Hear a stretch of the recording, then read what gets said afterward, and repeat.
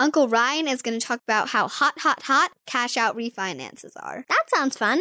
I sound like a broken record. I've been doing this for 18 years. I have never seen a market like this in my life. Home values have generally been skyrocketing the last couple of years. And with interest rates being so low, I've actually seen refinances where people are able to cash out that newly found equity in their homes, do home improvements, whatever it may be, and still save money per month compared to what their prior mortgage payment was. So it's worth a shot just to give us a phone call. And one thing I can promise at United Faith Mortgage is we will not be pushy. It's one of my biggest pet peeves. I can promise you we will not be that way. I like to see it as my job is to present you with a few different options. I step back, I let you decide, and I'll let you call me when you want to move forward.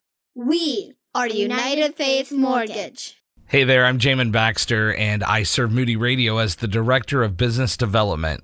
Our team's job is to find businesses that love Moody Radio and Jesus Christ and want to support the work we do financially, just like you. Today, I'd like to introduce you to United Faith Mortgage. Simply put, they are a faith-focused mortgage team serving clients across the United States. They've put together a team with Christian values with faith and family at the core. They know that this is arguably the most important purchase of your life. Check out the top 5 things you should know about United Faith Mortgage at UnitedFaithMortgage.com. Thanks to you and United Faith Mortgage for supporting Moody Radio. United Faith Mortgage is a DBA of United Mortgage Corp., 25 Melville Park Road, Melville, New York. Licensed mortgage banker. For all licensing information, go to nmlsconsumeraccess.org. Corporate NMLS number 1330. Equal housing lender. Not licensed in Alaska, Hawaii, Georgia, Massachusetts, North Dakota, South Dakota, and Utah. Today's version of MoneyWise Live is pre-recorded, so our phone lines are not open.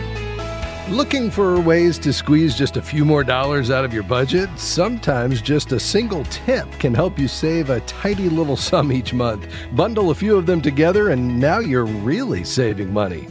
Hi, I'm Rob West. The Bible teaches us to be wise stewards of God's resources, and that starts with living on a budget. Today, I've got some great tips to help you stretch your budget, and we have some great calls lined up, but we won't be taking your live calls today because we're pre-recorded.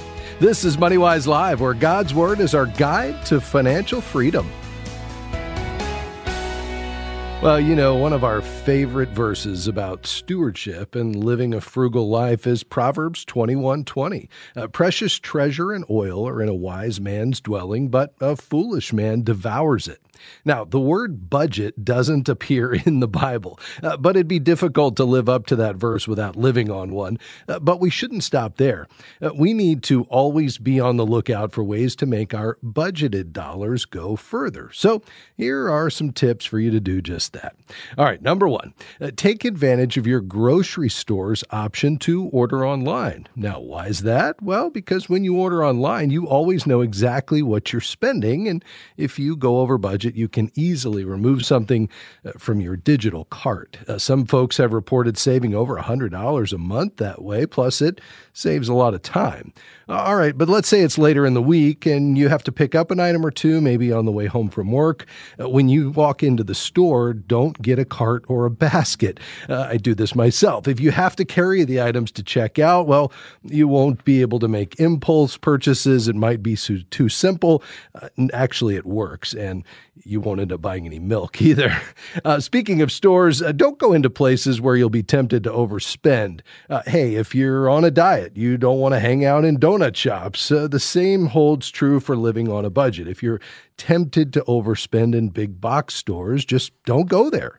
Here's another simple trick. Keep your checking and savings accounts at different banks.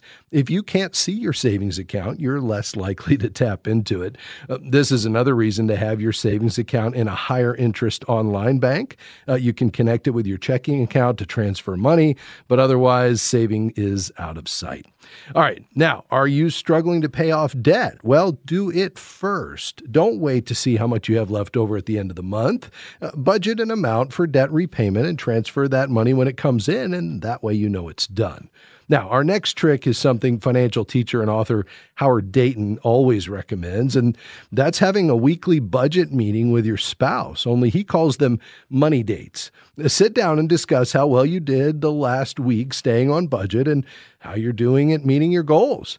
And that leads right up to our next tip, which is having an accountability partner, probably your spouse, for large purchases. Agree to consult the other person before spending, say, more than $50. By talking about it, you may discover the item isn't really necessary, and many times just the thought of having to clear it with someone makes the desire to spend go away. All right, another neat little trick, one that you won't need once your emergency fund is sufficiently built up. But until then, let's say some unexpected expense crops up and blows your budget for the month. Don't give up and say you'll try again next month. Instead, write up a temporary budget to get through the rest of the month or until your next paycheck. Cut out all unnecessary spending and try to stay as close to budget as possible, living on as little as you can. Don't let it become an excuse to overspend just because you hit that bump in the road. And for our next trick, make it just a bit more difficult to buy stuff online. These days with just a few taps on your smartphone, things automatically appear on your doorstep. It's so easy to overspend that way. But if you delete your credit or debit card information from online stores, it slows things down. If you have to get up and hunt for your wallet, maybe you'll think twice about making that purchase. Now, let's say you're cash only. Kudos to you. You're automatically spending less that way just from the psychological barrier of having to use real dollars. But did you know that it can save you money another way too? Let's say you have to make a major purchase and you've saved up cash for it. Well, ask for a discount because when you're paying cash, the store is automatically saving 2 or 3% by not having to pay that vendor fee. And they may be willing to pass that savings on to you. Who knows? Every little bit helps and it doesn't cost anything to ask. And by the way, did you know you can often negotiate your medical bills? In many cases, a doctor, a hospital, a clinic, they'll give you a break, especially if you're paying with cash. They don't have to go through the insurance company to get paid. Well, those are some tricks to help you stretch your dollars in your budget. I'm Rob West. This is MoneyWise Live, where God's Word is the last word for your finances. We'll be right back.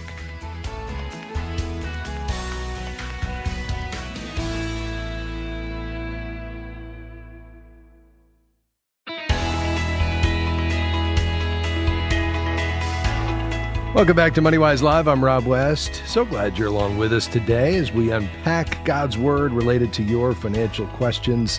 What's on your mind today? Is it giving? Is it debt? You're trying to repay that as quick as you can? Maybe it's the priority order of the use of God's resources. How do I save and give? How do I pay down debt and give? Remember, we have limited resources, unlimited options in terms of how we spend our money. So it really often comes down to our priorities. And really, we should say God's priorities. It's His money. The question is, how does He want us to use it? What's most important to us? What are our values, our deeply held beliefs? Where is God taking us in the future? And how can money as a tool be aligned with God's heart as it relates to our lives? What lifestyle has He called us to? And what goals should we be setting for the future? How much should we be giving away now? As we go to our knees in prayer and ask the Lord, and then search the scriptures, 2,350 verses dealing with money, that's how we find God's heart and we align our spending decisions with His word, and joy and contentment and ultimately freedom follow. At least that's my experience. We want to help you find that joy and freedom today. Again, the number 800-525-7000. Let's start in Chicago, Illinois today. WMBI. Gladys, so glad to have you on the program today. What's on your mind? Hi, good afternoon, and thank you so much for your ministry and for taking my call. Yes, ma'am. The reason I'm calling, I have reached retirement age, and I have the option of having my retirement money through my employer as a pension payout of every month, but there's no transfer to beneficiaries after I die. Yes. And then the other option is to have it rolled over as a lump sum, and I wasn't sure which would be the best way to get a lifetime stream with that lump sum if I roll it over. Yes. Would it be through an annuity or would it be some other vehicle? Yeah. Very good question, Gladys. Have you put together your retirement budget yet? Do you know what it's going to take for you to fund your lifestyle, all of your expenses in this season when you stop working? Yes, I actually have gone through an analysis with the company that my employer has for our retirement fund. Okay, and very good. it came up with a suggestion for annuitizing. Okay. And what do you think? I mean, when you look at your budget, you calculate all of your expenses, if you're no longer saving for the future, or at least, maybe as much as you were putting away for retirement, and, you look at your expenses in this season of life, what do you think it's going to require you to have in the way of income each month from whatever source, whether it's this pension or an income stream from the lump sum rollover plus Social Security? How much do you think it's going to take for you to fund your lifestyle each month? Oh, about $4,000. Okay. Maybe a little bit more. Yeah. And what are you planning to receive from Social Security? Do you know? $3,000. Okay. And do you have any other income sources other than the pension? No. Okay. So you're going to need to draw about $1,000 a month, $12,000 a year, either in the form of a monthly check that comes to you for the rest of your life, as you said, without any kind of carryover or payout to beneficiaries at your death, or by taking a lump sum and then converting that to an income stream, correct? Correct. Very good. What is the monthly amount that they said they would send you for the rest of your life? With my employer? Yes. For my pension, that would be about $2,000. About $2,000 a month. Okay. And then what would be the rollover amount? Have they given you that figure?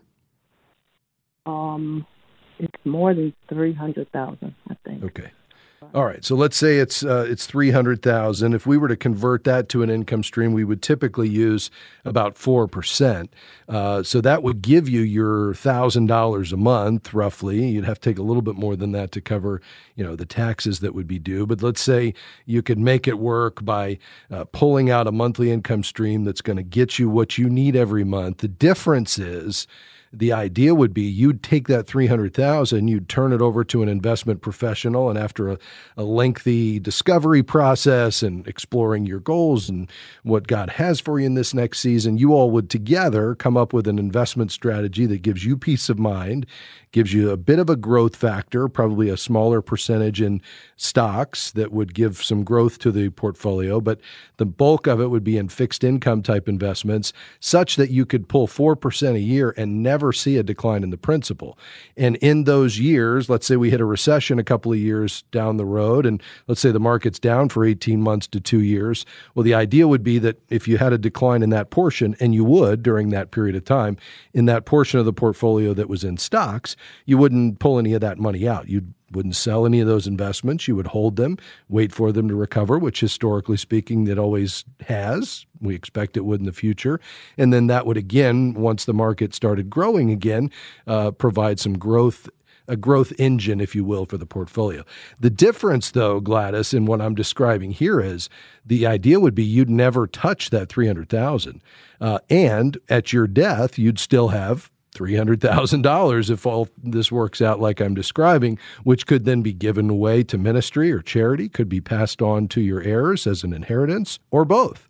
But the idea would be you'd still have that principal. The other benefit of that is if you had a major expense down the road, let's say you needed some long-term care, you needed some in-home care, assisted living, something like that, you'd have the asset to then use for that purpose, as opposed to just the pension payout, which is that monthly income stream. So I'm thinking that might be the best approach, but there's a lot of kind of finer points you'd need to explore. So I'm going to recommend you connect with one of our certified Kingdom advisors there in Chicago, do some planning, look at all the numbers and the finer points of the details on exactly what you'd get in the lump sum versus the pension, talk through it all, and they'll help you make that decision. But I'm just thinking, at least based on what I know today, I kind of like the idea of you getting the full payout and then having somebody convert that into a portfolio that'll generate the income you need to cover your bills, but you still have access to the principal. Does all that make sense? It does. But one question is, I was recommended to annuitize part of it. And when you talk about a fixed income, are you not talking about an annuity as part of it? Because the plan was, this was what was offered, was portion of it to be annuitized and the rest to be managed in a growth fund. But when you say a fixed income? What were you speaking Yeah, of? well, I'm talking about a classification of investment. So I'm talking about fixed income type investments, but they're still, marketable. So bonds, let's say government or corporate bonds, short-term, long-term durations, but these can always be sold, and you could pull your cash back out. It's just that they're going to generate an income for you through that debt instrument that you'd buy, perhaps in a mutual fund or something else where you get good diversification, but it's not as risky of an asset class as, say, stocks are when you buy stocks in growth or income type companies. But you're also not locking it up in an insurance product either. You still have access to your money at any point because you could sell those bonds or sell those stocks. So I think that's the difference is, do you want to put the risk on the insurance company and just take the check every month and you don't have to worry about what the market's doing? Or do you want to take that lump sum payout, hire an investment professional, and then actually have access to your money, but take it and invest it in such a way that you can produce an income for yourself while you're allowing that portfolio to continue to grow? Does that make sense? That does now. Thank you for explaining it like that. You're very welcome. So I'd connect with a certified Kingdom advisor, maybe 2 or 3. Maybe you take if you're married, of course, your husband. If you're not, a friend or a family member along with you. Just go to our website, MoneyWiseLive.org, and click Find a CKA, and you can get connected there in Chicago. And we appreciate your call today. So excited for this next season of life and all that God has for you around the corner. Folks, we're so glad you're along with us today. Up next, we're going to be talking about how you build your savings, perhaps where you should put it. We'll be talking about investments in coins.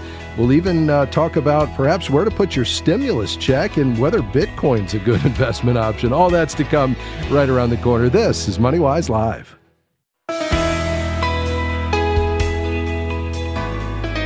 Welcome back to MoneyWise Live, where we apply God's Word to your financial decisions. Just before the break, we were talking about connecting with a certified Kingdom advisor.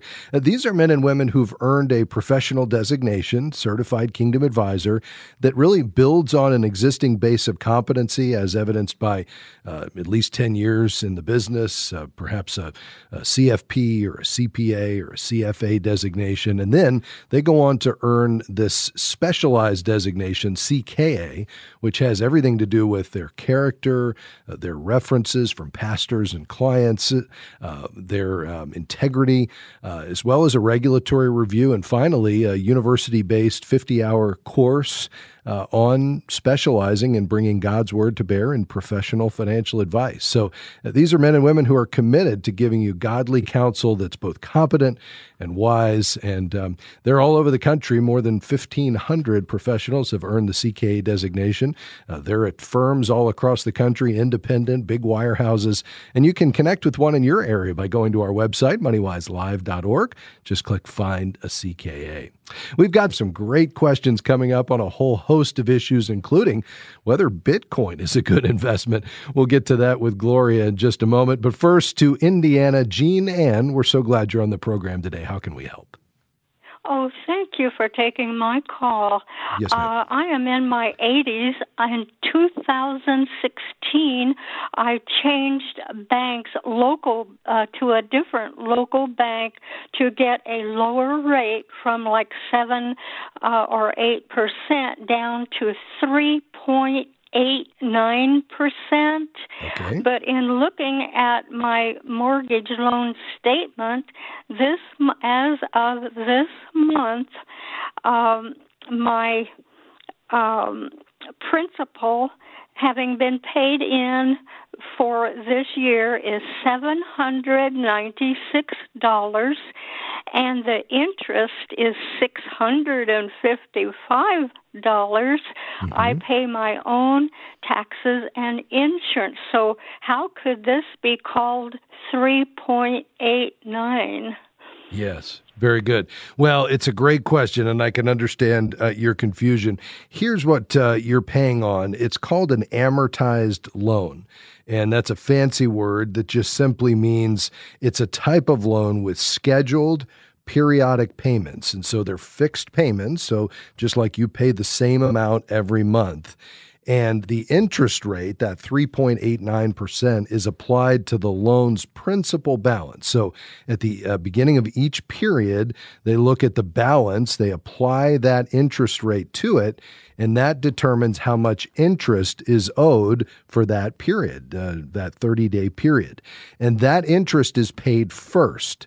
So whatever that interest is, based on the balance of that mortgage at the beginning of the period, that comes out of that fixed scheduled monthly payment. And then what's left over goes to principal. Well, then the next month, the next period, they look at that balance, which should be lower because there's a portion of it, even though it's a small portion, that went to principal reduction to pay down the balance. Then they calculate the interest again. That's again paid first, and the remaining portion goes to the balance. So what that does, Jean Ann, is in the earlier years of the loan, the majority of that fixed scheduled monthly payment is going to interest and a lesser portion is going to principal. But that reverses in the second half of the mortgage, because if you just continue paying those scheduled payments, you're going to end up with a lesser amount over time going to interest, and a larger amount going to principal.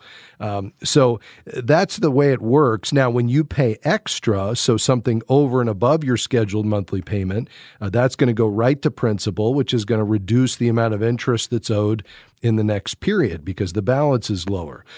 You should have gotten, and if you don't have it, you could request this, something called an amortization schedule that just simply says in every period between the first month of the loan to the last month when it's paid off, here's the portion. If you just simply make those payments that are scheduled every month, here's the portion every month that's going to go to interest. Here's what's going to go to principal. And you're going to see a series of periods over the life of the loan, whether it's a 15 or a 20 or a 30-year mortgage, and it'll show you every month from beginning to end. Now, the only way that would change is if you send extra.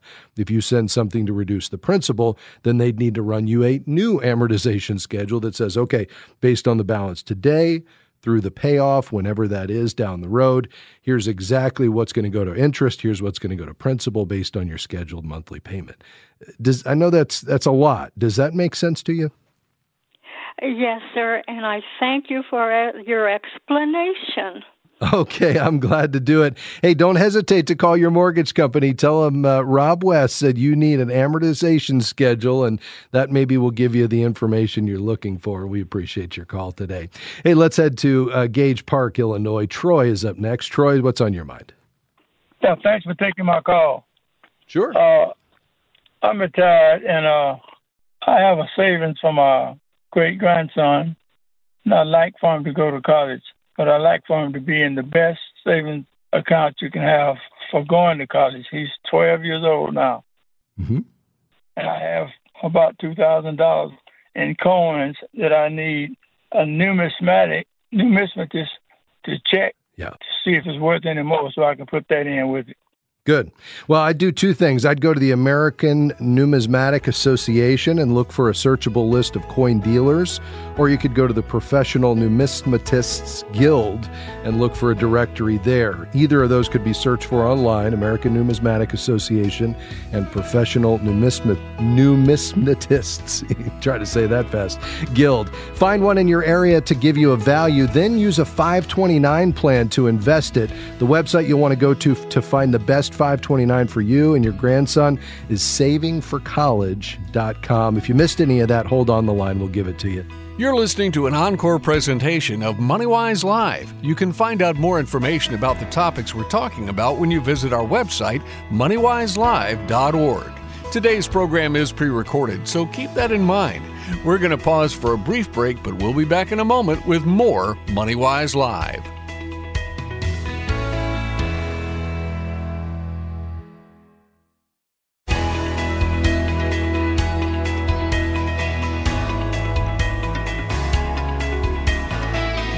Welcome back to the program. I'm Rob West. So glad you're along with us today. Today's program is pre-recorded, so I would encourage you not to call in, but I will tell you we have some wonderful calls all lined up in advance that I know you will enjoy. Hey, we started the program talking about budget tricks. How do you stay on budget, and what are some tips that you can employ to do that more effectively? In fact, that was our question of the day on Facebook. Can you share a trick you've learned for staying on budget? And let me mention one. Janet responded and said, my checkbook ledger. Now, some people still use those, and that's a good thing, whatever works for you, right? She uses her checkbook ledger to put every purchase, even her credit card purchases, in it. When the bill comes, she checks off each item so she knows it's covered. So she's got a running balance of what's left in her funding account, which would be her checking account. She also says at the beginning of the month, I enter my budgeted utilities, insurance, and house payment. And then if she has any money left over at the end of the month, well, it goes into savings. And so, Janet, thanks for sharing your tip. I love it. By the way, you can do the same thing in our MoneyWise app. That's right. If you download it for free in the App Store, the Google Play Store, or the Apple App Store, just search for MoneyWise Biblical Finance. When you download it, you can connect it to your institutions. That would require a pro subscription, but 11,000 institutions can be connected. You download your transactions automatically, and they'll come in. You can put them in your envelopes, and that way you're always reconciled between what's available in your checking and other funding accounts and what's been moved down into your envelopes. As your transactions come in, they go into the envelope, so you can always see in real time what's left, what's in my restaurants category. How about my vacation category? And oh yeah, what about the clothing category this month for me and little Johnny and little Susie? It's all there in the MoneyWise app. So download it today. And by the way, while you're in the app, jump into our community tab where you can post a question and get a response from one of our MoneyWise coaches, and our Discover tab where you can see the best podcasts and content in biblical finance. It's all in the MoneyWise app. Just search for MoneyWise Biblical Finance. All right, phone lines open today. Looking to hear from you. Whatever's on your mind or your heart, giving, debt, savings, investments, we want to hear from you. We have open lines. 800-525-7000. That's 800-525-7000. Let's go to Port Charlotte, Florida. Angela, you're next on the program. Go ahead. Thanks for taking my call. I listen to you just about every day. And I have a question. I know one of the things that you say that we should do is always have 3 months of bills and stuff put up. So I've been saving for that. But I have some credit cards and accounts that I have enough money to pay off. Should I just not pay them off and go ahead and save the money for the 3 months of emergency fund, or should I pay them off and then start building the emergency fund? Yes. So the bills you're asking about whether you should pay off from these dollars that you've been saving for emergencies. And by the way, glad to hear that you've been listening and that you're saving for that emergency fund. That'll come in really handy the next time you have an unexpected expense. Angela, did you say those are credit cards? Is that right? Most of it's credit cards and some student loans. Okay. How much do you owe on the credit cards in total across all the cards, roughly? Probably total all of the cards about $9,000. Okay, very good. And how much have you saved up for your emergency savings? Right now, I have about $7,000. About $7,000. Okay, very good. You know what I would do, if you have credit card debt, I'd be comfortable, unless you can see something on the horizon that's coming that you know you're going to need that emergency fund for. And by definition, you shouldn't be able to see it coming, because anything that's planned would typically come out of your budget. This should be for the unexpected. But if you knew, just as you're getting all of this working properly, the washer dryer was just hanging on by a thread, or you knew you were going to need new tires on the car and you don't have that saved up, I'd back that amount out. But if there's none of those that you can see immediately, then I'd be comfortable with you dropping that emergency savings down to $1,500. and take the rest of it, which would be about $7,500, or no, you have 7,000 saved, so about 5,500, and put it toward the balances that are the smallest. Start with the smallest balance, pay that one off, then the next smallest balance, pay that one off, and move right down the line until the 5,500 is gone. Then keep saving every month, and you should be saving more at that point because you are no longer sending the minimums to those cards you just paid off. And let's keep attacking the credit cards until all 9,000 is gone. Then take 100% of that money you were sending to credit cards, and let's get that to emergency savings up to 3 to 6 months expenses at that point. I think that's the best bet. But here's the key to all of that, Angela. You've got to be living on a budget, because what I don't want is for you to take the savings, put it on the credit cards, and then the credit card debt comes right back because you're living beyond your means. I don't think that's going to happen, because you told me you just not too long ago heard the program and started saving, and now you have $7,000. So it sounds like you're very disciplined. So I'd be comfortable with you following this approach of keeping $1,500, putting the rest on the cards, staying with it till it's all gone, and then jump back to the savings. Do you follow that? Okay. Yes, that sounds really good, because I want to be like the Bible. I want to owe no man but to love him. I love it. I love it. Hey, I want to send you a gift. So you stay on the line today, and we're going to send you Ron Blue's book, Generous Living, because you sound like a generous person who'd be encouraged by reading some of the scriptures.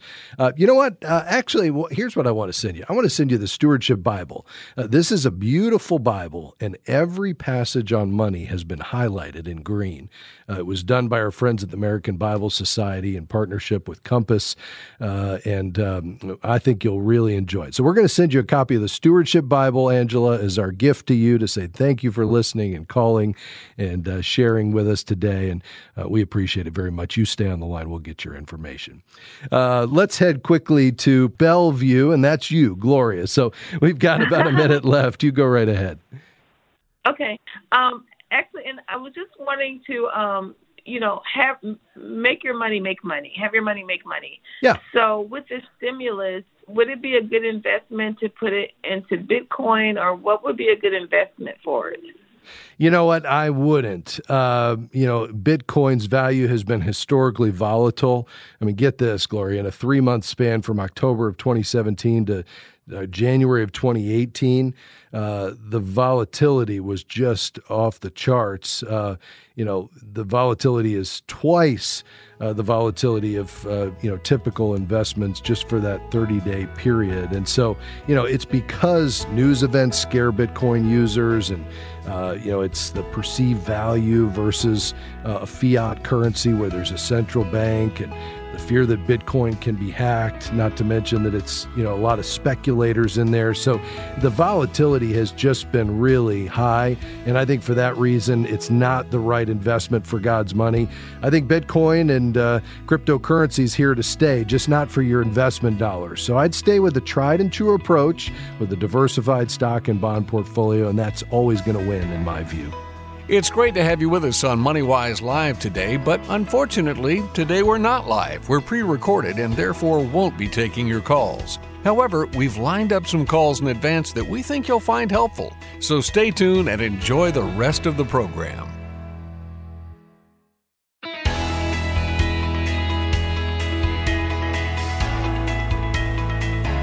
This is our final segment of a broadcast we previously recorded. Thanks so much for being with us today, and we hope you'll stick around and enjoy the rest of today's program. Welcome back to MoneyWise Live. So glad to have you along with us today. Let's go to Cleveland, Ohio. Jim, you're next on the program. Go ahead, sir. Hi, can you hear me all right? I sure can. Yes, sir. Okay, good, because I'm in the car driving, so I didn't want to be holding the phone. So I want to I want to give somebody money to pay off their house. And I was thinking of just, it's quite a bit of money. It's over $50,000, and I don't have a problem with that. God has blessed me. But I want to be sure I'm doing this right. Do I need to call the lender myself and take care of this? Or say, hey, listen, I need to know the the principal balance on this loan, or or should I have them do it, or should I pay off like most of it and then say, okay, there's only like $2,000 left or something? Sure. I'm not sure how I should do this. Yeah, no, first of all, I appreciate your generous heart. I'm not sure the circumstances behind this desire, but I'm confident it comes from a place of real generosity where you're just trying to help in what might be a difficult situation, regardless of the circumstances. This is incredible.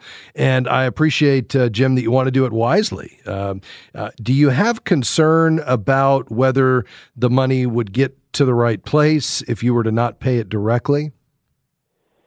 Well, I was listening online, and they said, well, you got to be sure it goes toward the principal and not toward the interest. And how do I know? If I just send a check into them, they're just not going to do the right thing. Right. Now, you don't want to do that. You want to have all the documentation. The good news is because you're paying it off, you just need just that. You need a payoff. The challenge is just going to be that the lender is not going to give you that information. You're going to have to work with the account owner, with the homeowner, because that's the person that the lender is going to speak to. Even though you're attempting to pay the debt in full, they're just not going to be able to provide you that information. So here's what I would recommend. I think you're going about this the right way. You want to be wise. You also want to make sure that the gift that you're making, because you intend it to pay off the mortgage, you don't want to just make it to the individual and, it may end up somewhere else. And so as long as the homeowner is willing to work with you, the recipient of this gift, basically what they're going to want to do is they're going to want to call the mortgage company, tell them that they have the authorization to speak to you and provide you with the mortgage payoff balance, and that you want the instructions on how to send that money directly to them with the specific dollar amount of the payoff. And then you'll want to, send that to them to their attention with the proper loan number on it and documentation, so that when they receive it, then they'll mark it paid in full and send that canceled mortgage back to the homeowner, and everything should be good there. But you're going to have to coordinate. Doesn't mean you're going to have to give the money to the homeowner, but you're going to have to coordinate with the homeowner to allow the mortgage company to communicate with you so that you can get that payoff balance and the instructions to carry out your wishes here. Does that make sense to you? Yes, and I could probably do that. I mean, I have actually helped them before over the past 10 years. And so I can just go to their house and do this.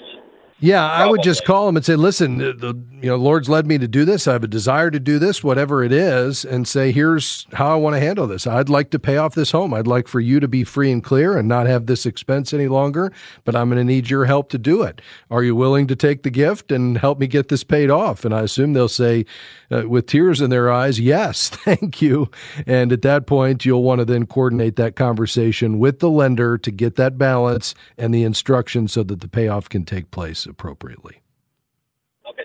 I need to call the lender with them there, and they can actually call them and give them instructions to give me. Okay, I get it. Correct. Yeah, and you may not need to be there. I mean, you could do a three-way call, or they could call and add your name, as somebody who's an interested party, and then you could call separately. I mean, there's a number of ways you could go, but that's the bottom line of what has to happen. Hey, Jim, call us back, would you, when all this is done, and let us know how it turned out. I really am just interested and excited about what you're doing here, my friend. All right. Well, thank you very much. All right. God bless you, Jim. Appreciate your call today. Let's go quickly to Winter Haven, Florida. Ross, you're next on the program. What's on your mind, sir? Hi, Rob. I want to say thank you for what y'all are doing on the program. And my question is I am 23 years old. I am married. My wife and I just bought a house, so we are just now, taking on payments and stuff like that. I have a couple home improvement projects. But my question is, I am kind of somewhat self-employed. I work for my dad through our business, and there is no retirement or anything set aside for me or any way for me to do that through our business.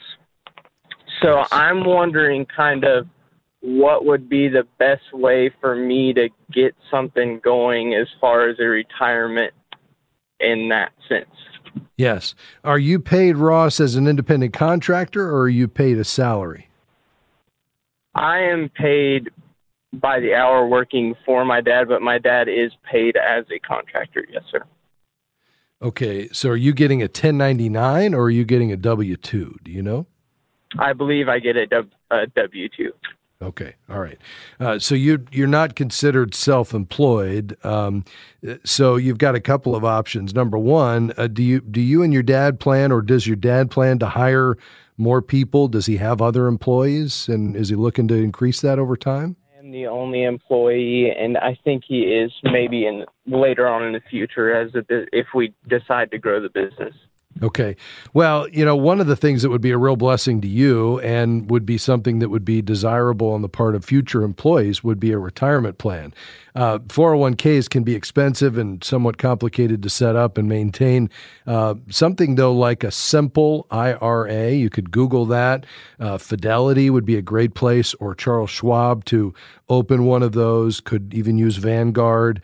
Fidelity makes it really easy to open a simple IRA, and it would essentially be without all of the annual filing fees and complexity and without a lot of cost, just a real easy way to start a retirement plan for you and future employees for the company. And that would be a real blessing to you to be able to put money in there on a salary deferral basis. So I would ask your dad about looking into starting a simple IRA. And, I think, that would allow you to put some good money away. This year you can put in, I believe it's $13,500, which would be a great start. Beyond that, I'd look, with you being a young guy, married, regardless of what your dad does, you can put away $6,000 a year in a Roth IRA. You wouldn't get a tax deduction, but that money would grow tax-free for the next, let's say, 40 plus years between now and retirement. And if you just did nothing more than put that $6,000 a year away for those 40 years, you'd have a bundle when you're done. But I'd love for you to do both. As long as you're giving, as long as you don't have any credit card debt, you've got your emergency fund, I'd go ahead and start funding retirement. Even if you can only put in 5% of your salary, I'd love for you to get that up to 10 to 15% over time. So talk to your dad about a simple IRA and then open a Roth IRA for you and your wife, and you guys can put in $12,000 between the two of you, even if she's not working, because she can have a spousal IRA. And we appreciate your call today. Kathy, you're going to be our final caller today. What's on your mind? This is for my granddaughter. My daughter was asking me about getting a custodial IRA, and we wanted to put $100 a month in.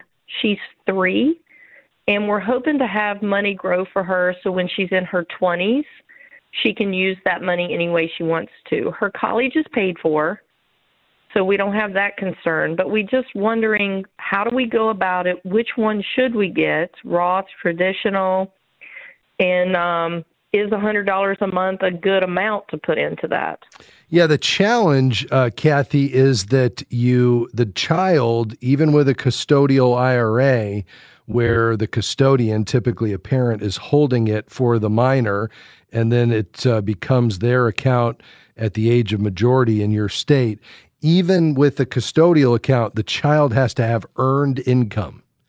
And I suspect your 3-year-old does not quite yet have earned income, correct? That is correct. Okay. So, we're starting them early these days, but probably not that early. So it's not going to be an option. Now, I love the idea of starting an IRA early. There's a great article on our website right now, MoneyWise.org, from Art Rayner.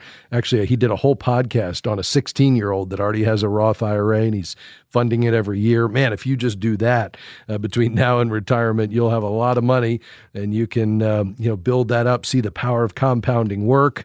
But it does require that you have earned income. Now, oftentimes, you might work for mom and dad's business, as long as it's legitimate, meets the IRS rules and regs, and gets a paycheck for real work. Once you get to the appropriate age, that's great. Or if she does some part-time work down the road, that would be a great option.